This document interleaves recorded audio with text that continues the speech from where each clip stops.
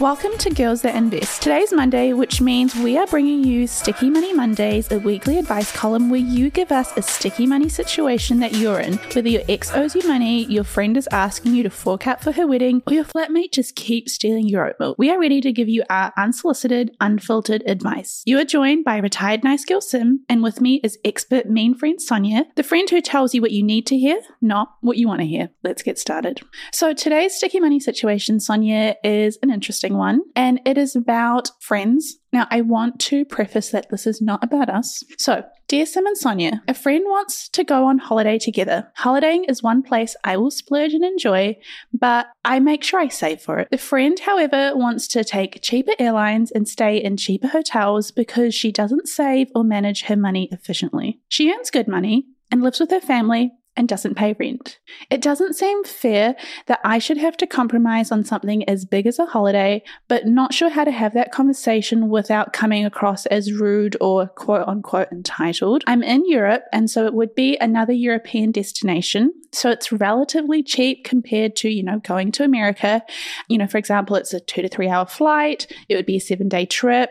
She actually wanted to go further afar, like a different continent for the holiday, but I said that would be even more expensive, and I suggested that we stay in the same continent to try and keep overall costs down in some way. Please help. I think this is an interesting one, and I like that there was some sort of conversation, in terms of destination and continent, so you can tell they're comfortable with disagreeing and not settling, because I think if someone was a little bit more lenient than the other, then they'd be like, yep, I'm just going to deal with it and go to this continent that I don't really want to go to and I'm not going to enjoy.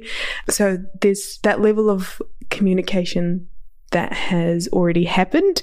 I feel like it could be elevated. Okay, so let's say it's a matter of, you just need to have another conversation. How do you have that conversation? Because I have definitely been in situations where, like with the privilege, I've had more money to spend on a holiday and I've not been sure about how to have a conversation with a friend where it sounds like this person perhaps wants a nicer holiday. And, fair enough. I think as we get a little bit older, we get a bit more money. Sometimes we don't necessarily want like the hostel Europe tours. We want like a nicer Europe tour. So how do you have a conversation like that with your friend without coming across entitled? The thing is that if you first of all understand for yourself the repercussions of not having the conversation, so you're going to go stay in hostels, cheap it out on this holiday because you don't want to rub someone else the wrong way, that affects your travel experience. You're not going to be enjoying yourselves. And hostels, they're hard. Like, people are coming in at 2 a.m. because, with context, I also did a Europe tour. I was over there for 3 months. We stayed in mixed hostels. Like, you're going to be mad. Like, people are coming in 2, 3 a.m. depending on their flights and their activities. They're not known for being courteous, people who stay in hostels, even though you're trying your best to be polite and quiet. So why be so annoyed on your trip that you're still forking out money for, even though it's cheap? Because it is going to affect you and your experience, and it's going to affect your friend's experience because you're going to be pissed off. She just wants like a kebab for lunch and like get going, and you're like, no, I wanted a dine-in experience. I think people, especially if this is a close friend, close enough that you're going to travel with, I think it's very easy to pick up on people's energy and like, do you have a problem with me? And the last thing that you want to do is like be traveling and be in public and have a fight explode over the smallest thing. And it's actually because something bigger, and it's because you didn't communicate before you went. I want to completely validate her feelings in terms of coming across as entitled. But it's not like you're going to open up the conversation like, hey, I know you're broke, but that's not how you would start the conversation. Do you get where I'm coming from? I do. So what you're trying to say is, if she thinks like, you know what, it's fine, like let me just like power through it, that's not the right way, because there's going to be like underlying just dislike for a friend. And you know what, traveling is hard. Like, the people you do like, you do end up sometimes like having disagreements. Just traveling in general fatigues you, it tires you out, you're on your feet a lot, and sometimes it's not the easiest place to be. So imagine already disliking where you are on top of that. So I see where you're coming from. So have to have the conversation. What I think I'm really interested in kind of breaking down is the idea of what do you do when you actually want to have a really nice holiday and your friend doesn't. I don't necessarily agree with the fact that just because someone has money or looks like they've got money that they should be expected to spend it. I think fair enough, she probably does have a lot saved up. Fair enough, she probably, by living at home does save on expenses, but I don't think having a large saving, account requires someone to spend it, and that I don't think as friends we should in some way feel annoyed that they don't want to spend it, because that's her choice. Try and flip the switch. If it was yourself and you made a lot of money, lived at home, but didn't want to spend it, it's not fair. It wouldn't feel so nice if your friend was like, but you make a lot, why not do the trip I want to do? I agree with that 100%, because you don't know what her goals are, what she's saving up for, why she's living with her family.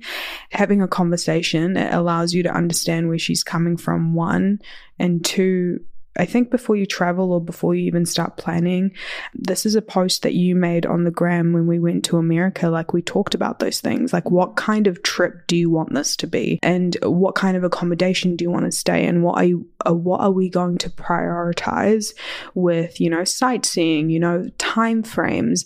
And if she knows that you're wanting a more bougier trip, maybe at the start before you book anything or before you get too deep into planning, she can have that opt out and be at peace with her decision because she wants to save money, because you don't want to put your friend in a position where she feels like she has to fork out on a holiday that she didn't even want to do. Yeah, so you don't want to put your friend in that position.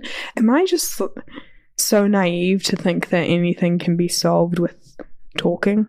No, I think communication is key. But I do want to mention that, yes, I think it's the conversation. And if I'm being honest, I think she knows that she needs to have a conversation. It's more how do you have that conversation without coming across a certain way? Because it's very easy, we don't know there's situations, we don't know if one necessarily earns more than the other, but it's very easy to be hey, let's talk about this. I think it's important to have two conversations or having the conversation go two ways. First, deciding if she wants a cheap trip. Is that something you can live with, or would you rather do a more expensive trip yourself or with another friend?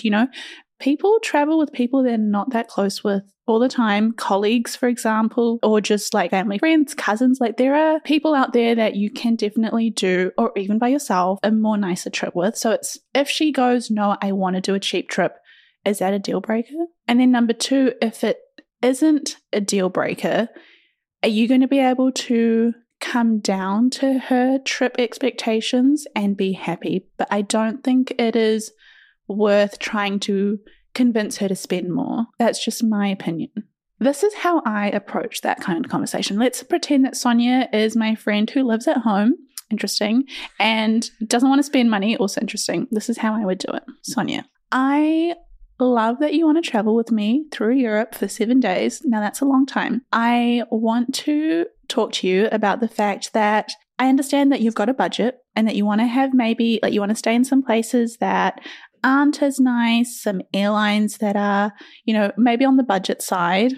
Ryanair, shout out. I'm kind of after a trip that is maybe a little bit more bougie. For example, I'd want to spend maybe $4,000 over this 1 week, which might not be the kind of trip that you're entailing, but I'm imagining that we're not just sightseeing, but we're also doing activities. I want to experience Europe in a different way. We're kind of, growing in our careers, and I feel like I can finally afford a trip like this.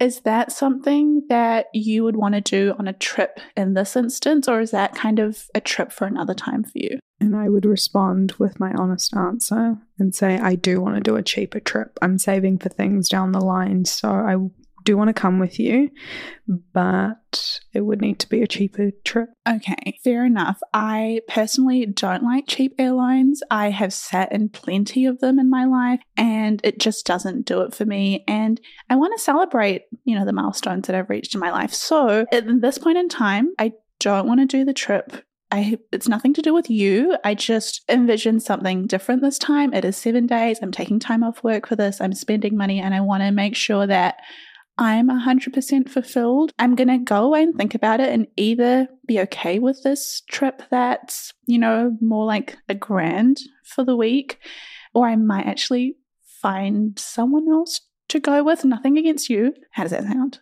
It sounds great. And that's how you do it. And that's exactly how it will play out for you. Look, I think the thing is that oftentimes we overthink every single reaction your friend is going to have. And that's totally fair to go through all the scenarios and all the possible, roads the conversation could go down.